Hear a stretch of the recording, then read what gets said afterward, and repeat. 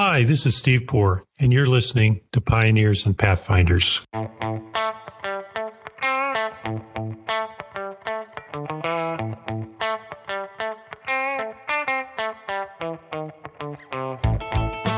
Zach Posner is a three-time entrepreneur turned investor. He is working to find ways that artificial intelligence can be used to positively impact the world. To that end, Zach is managing partner and co-founder at the Legal Tech Fund, which is the first VC fund to focus exclusively on legal tech. Founded in 2020, post-pandemic, the fund recently closed at $28.5 million, exceeding its goal of $25 million. The vision of the Legal Tech Fund is to bring together a community of the world's most forward-thinking experts and advisors to accelerate innovation in the legal world. In today's conversation, we talked about how this finance major came to invest in legal tech, the criteria he looks for when he's making investments, and his plans for the inaugural Legal Tech Summit coming in December. You don't want to miss it. Hope to see you there. Thanks for listening.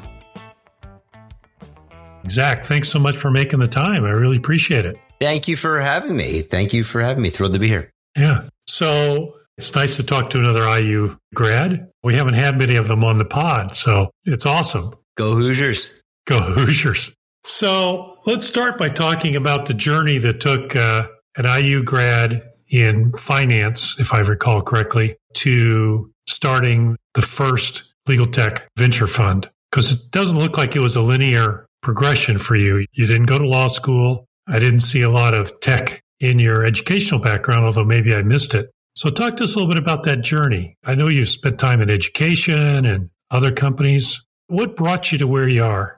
I don't know if there actually was a lot of tech that you could have done in your education background back when I was doing it. But so ended up having a lot of things come together nicely and, none of which I could have predicted at the time. But graduated from Indiana, studied accounting and finance, ended up at PricewaterhouseCoopers and was in a couple different groups there, but they all had a focus on working with technology companies. And that actually led me to a role with a venture capital fund called Insight Partners. And that's where I got the bug for, what was happening. This was in the early 2000s. And you were just starting to see SaaS software, which wasn't necessarily called that, come to fruition at the time. But you were starting to see software companies on the enterprise side really do neat things. To kind of fast forward, as you mentioned, I eventually jumped over and started operating companies. The first one was in K-12 education. And there we were helping teachers manage all of the data in their classroom. And, that one, it kind of taught me a lot. The company, there was kind of a spectacular team around it. We spread to about 12 million kids across the globe. That ended up getting acquired by McGraw-Hill Education. But what was happening besides building a pretty awesome product and building an awesome software company, it happened to be building software in a space where you kind of help improve outcomes. And that was kind of a bug that I just continued to explore. The next company was in energy analytics and then ended up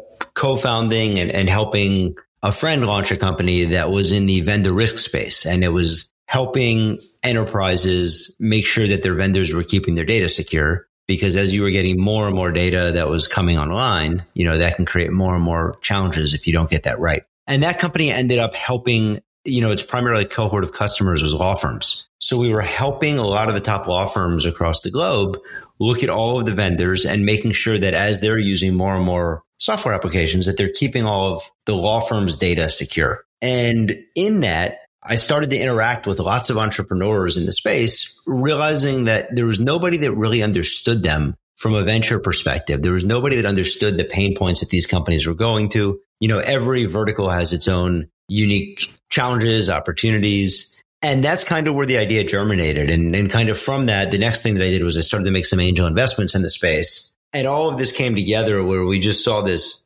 glaring need that said, in most every other vertical, you have these thematic or vertical focused funds. And what happens is when you focus on one vertical, you get to be really good at that vertical. You get to build a community of folks that can help your companies around that vertical. And, that eventually leads to more higher quality deal flow. And that eventually leads to higher quality companies, which leads to higher quality outcomes. And the whole thing is, it's kind of like the rising tide lifts all boats. And that was kind of the vision that we had is we can go out there if we just focus on this one space, we can really be a value add to the entrepreneurs, and let's go help them build, achieve their full potential. That's kind of how we got there. Oh, it's a fascinating journey. Let me move back to InGrade for a moment, because you spent 5 years in the educational space building and ultimately successfully exiting the business. What are the 2 or 3 things you learned from that experience that you use to impart to your entrepreneurs now? I know it's a different vertical and there are different things to be learned, but there has to be some experiences you had that have informed your judgment and your advice to entrepreneurs you work with now. To somebody that spent time in both of them, they're more similar than one could ever imagine. What you have in both of these is A, they have not historically been forward thinking on the technology side. B, most importantly, is some of the people that are responsible for procuring technology are not necessarily the end users of technology. So in education, the logical end user that you go to in your mind is a student, is a teacher. But in public school systems, those aren't the ones that have corporate credit cards that are buying the product and making the decisions on technology. It's, folks in a district office. And so the challenge becomes, and the opportunity becomes, how do you create a spectacular product for the end users, but also a product that fulfills the needs of that buyer? And how do you accomplish all the challenges that come with procurement and, and how do you make that happen? But so that was a key takeaway for education, is the end user is very far removed from the buyer. And then the challenges that the district office has is very different than what the student is thinking about or the teacher is thinking about in a lot of cases on a day-to-day basis. That does sound very similar to the legal vertical. Yeah, I think that kind of like sums it up right there. There's other characteristics of a customer, if you think about them. It's because they're not necessarily the most forward-thinking space when it comes to technology. There's adoption challenges. But once you get adoption, and, the hardest thing with any of this is the change management and changing people's habits. But once you achieve that, so it's very hard to get into these customers, but it's also very hard to get out once the patterns have been built. So it's actually a pretty awesome customer profile, but there's very similar characteristics between the two. That's fascinating. I hadn't seen quite the same parallel, but now that you describe it, it makes complete sense to me. So you just announced, I think, a month or two ago that you've closed your fund at $28.5 million. Congratulations.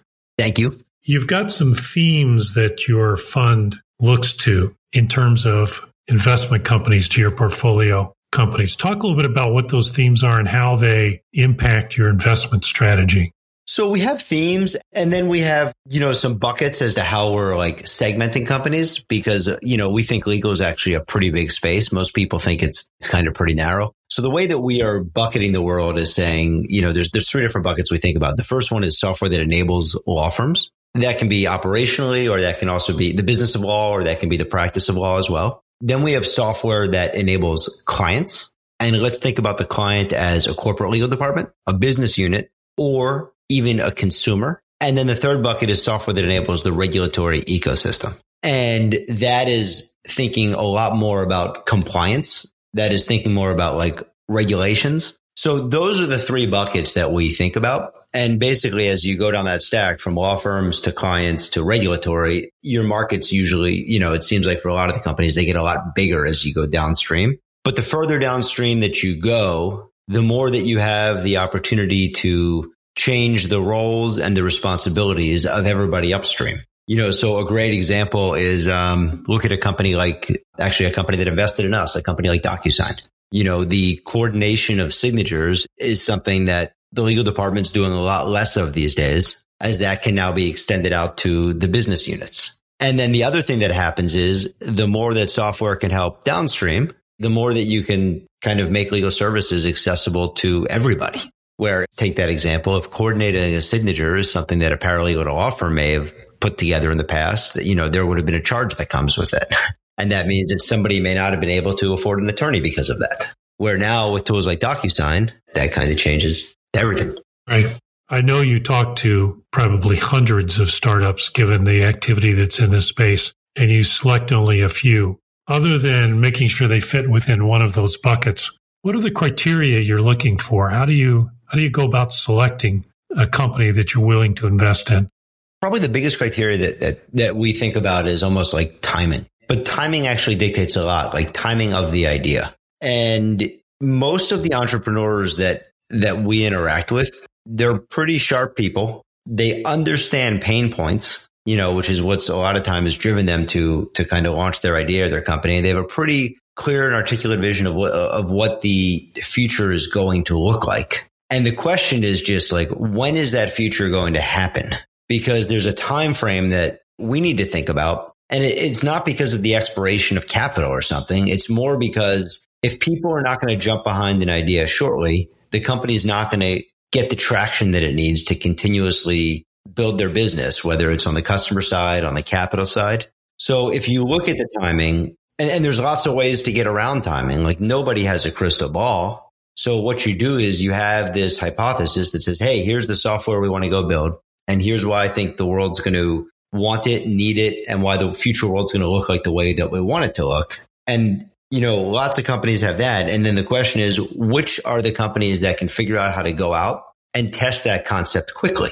And if the concept's not working, let's kind of like shift a little bit. So the teams that think like that are the ones that, like, even if their initial idea was off, because the timing wouldn't have lined up, it's like they keep moving and they keep iterating until they find the thing that the customers want.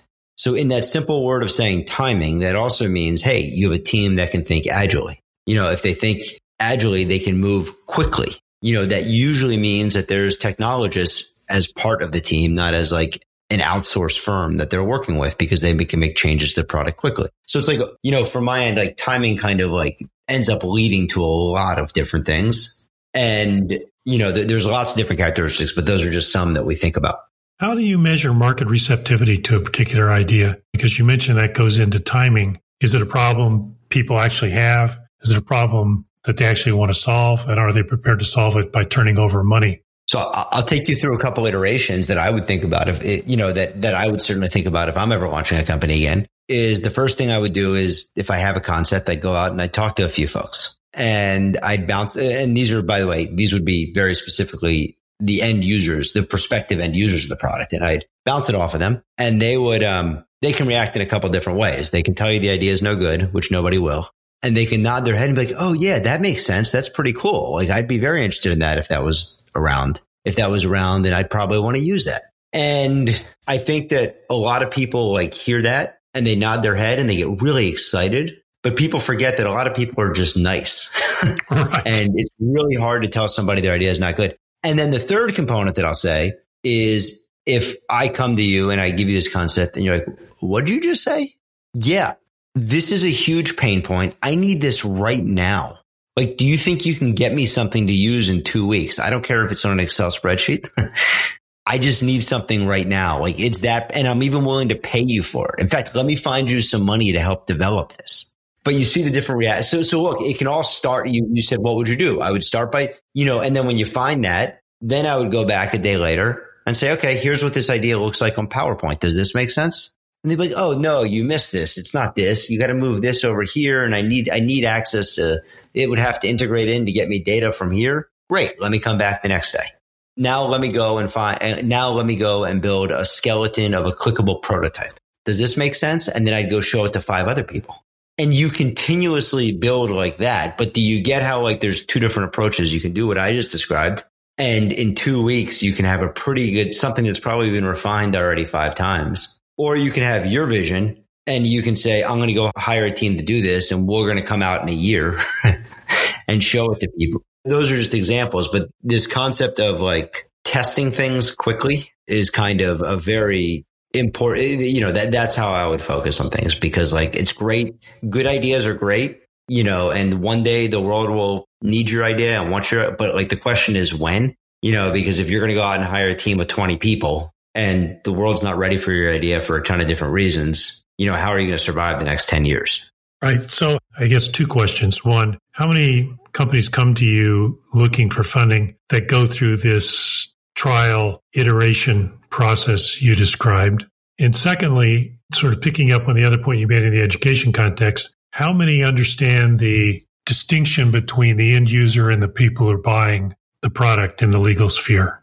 So we talk to a lot of companies. we're out there pretty aggressively. Like, we want to talk to every company in the space. Not all the companies that we're talking to are looking for capital right now. We look at it as these are like long-term relationships we're trying to build. We're not looking to like write a check off of a first conversation. Another venture capitalist had a blog post. He said he likes to, somebody comes in and you have this chart, and on one axis is time and one axis is progress. So, if you come in and see somebody, you put a little dot right there. And, but then you come in again and you put another dot and you put another dot, and then you can draw a line.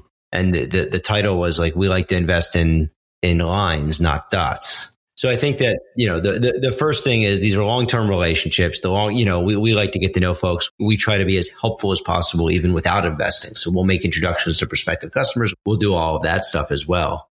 Today, I think it's 2:30. I've spoken to 4 companies today. One of them is doing $30 million in revenue. One of them is an idea, and the other 2 are in the $500,000 in revenue. So it's not apples to apples, but I would say that everybody has gone through some iteration of this, and it's just a question as to how tight those feedback loops have been. But going back to the advice to, myself, if I was launching a company, would be keep those feedback loops as tight as you possibly can.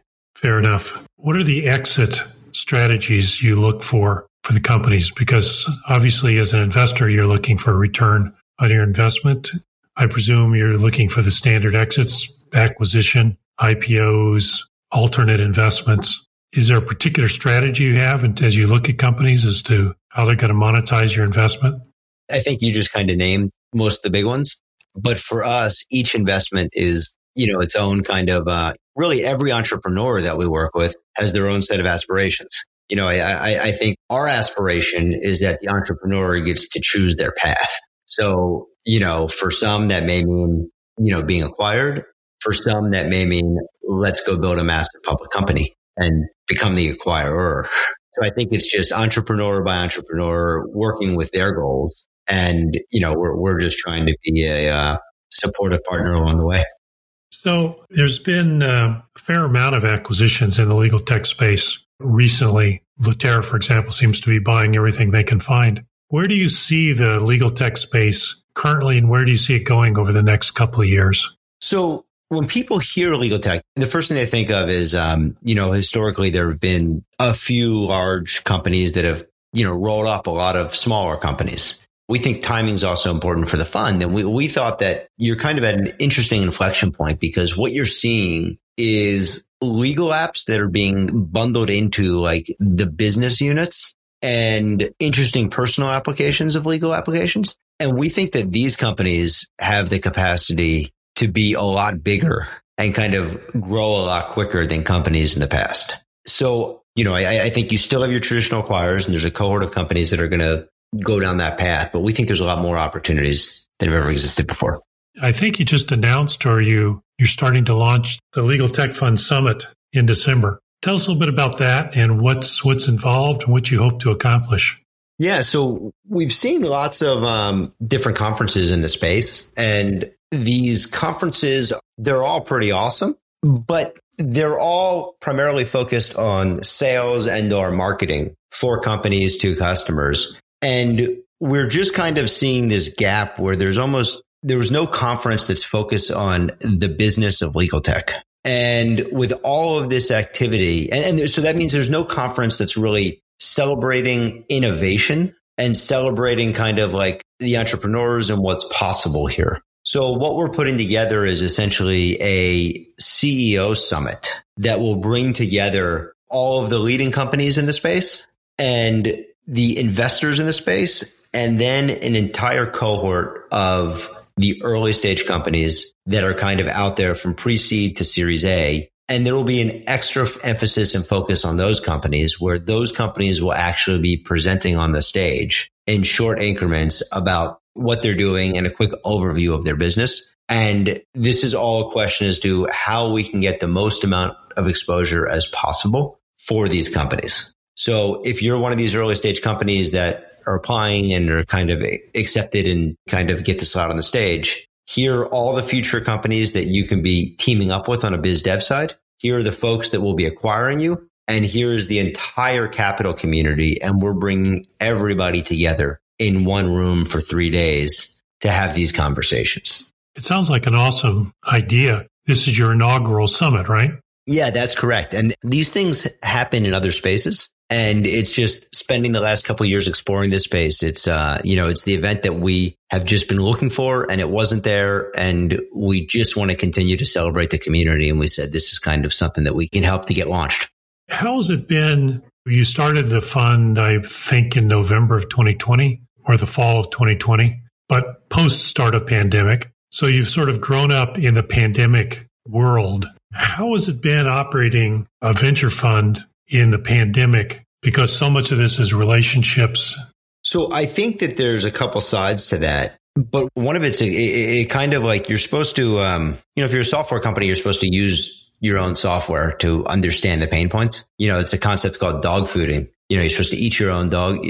That's what you're supposed to do. And I almost feel like this is an iteration for us where our team is remote. And you got to remember, we're an early stage investor. So most of the companies that we're looking at now were started maybe a year before the pandemic, but certainly a nice cohort were in the pandemic. And these teams, they never had an office and they never hired people in one city. So we're kind of acting in a very similar capacity right now with partners in San Diego, in South Carolina, in South Florida, in New York. But what it's enabling us to do is kind of understand what these companies are going through, but it's also enabled us to take a global approach. So, on any given month, we're talking to north of 100 companies. And I'd venture to say 30 of them are coming from outside of the US or Canada. And, those calls are back to back with the company that's down the street from us. So I think that it's giving us exposure into the entire globe. And by the way, there's interesting trends happening in different places. There are areas you could argue have more forward-thinking laws that will enable more technology to come into the space of law. There are places like the UK or like Australia or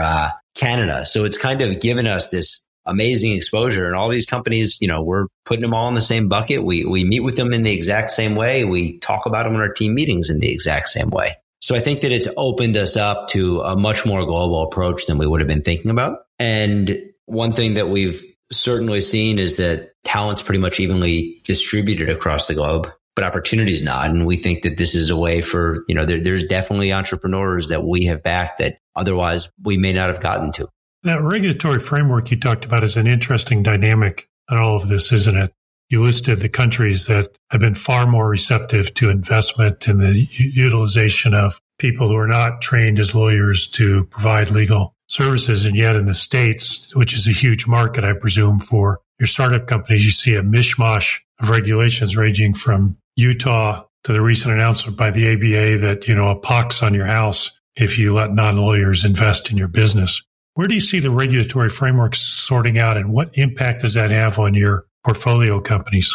So it's not really an impact on our current portfolio companies. It's more an impact into like the types of ideas that come into us in the future. We've seen, you talk about Utah, Arizona's got some similar things as well that talk about ownership. And, we've definitely spoken to 2 or 3 companies in the past week that are formed in Arizona very specifically. And those companies may not have existed or they may not have come to fruition had it not been for some of these sandboxes that are there. But I think even beyond that, COVID created its own set of changes where if you just look at something really simple, like the online use of notaries, I think that you went from like sub 20 states to basically 40 plus states that can use online notaries. And right now there's something being debated in Congress that would the whole country can use online notaries. So I think that all of this changing regulation is just going to create more opportunity and more companies. But I don't think it necessarily affects our existing portfolio as much as what, the next cohort of companies that kind of come to us.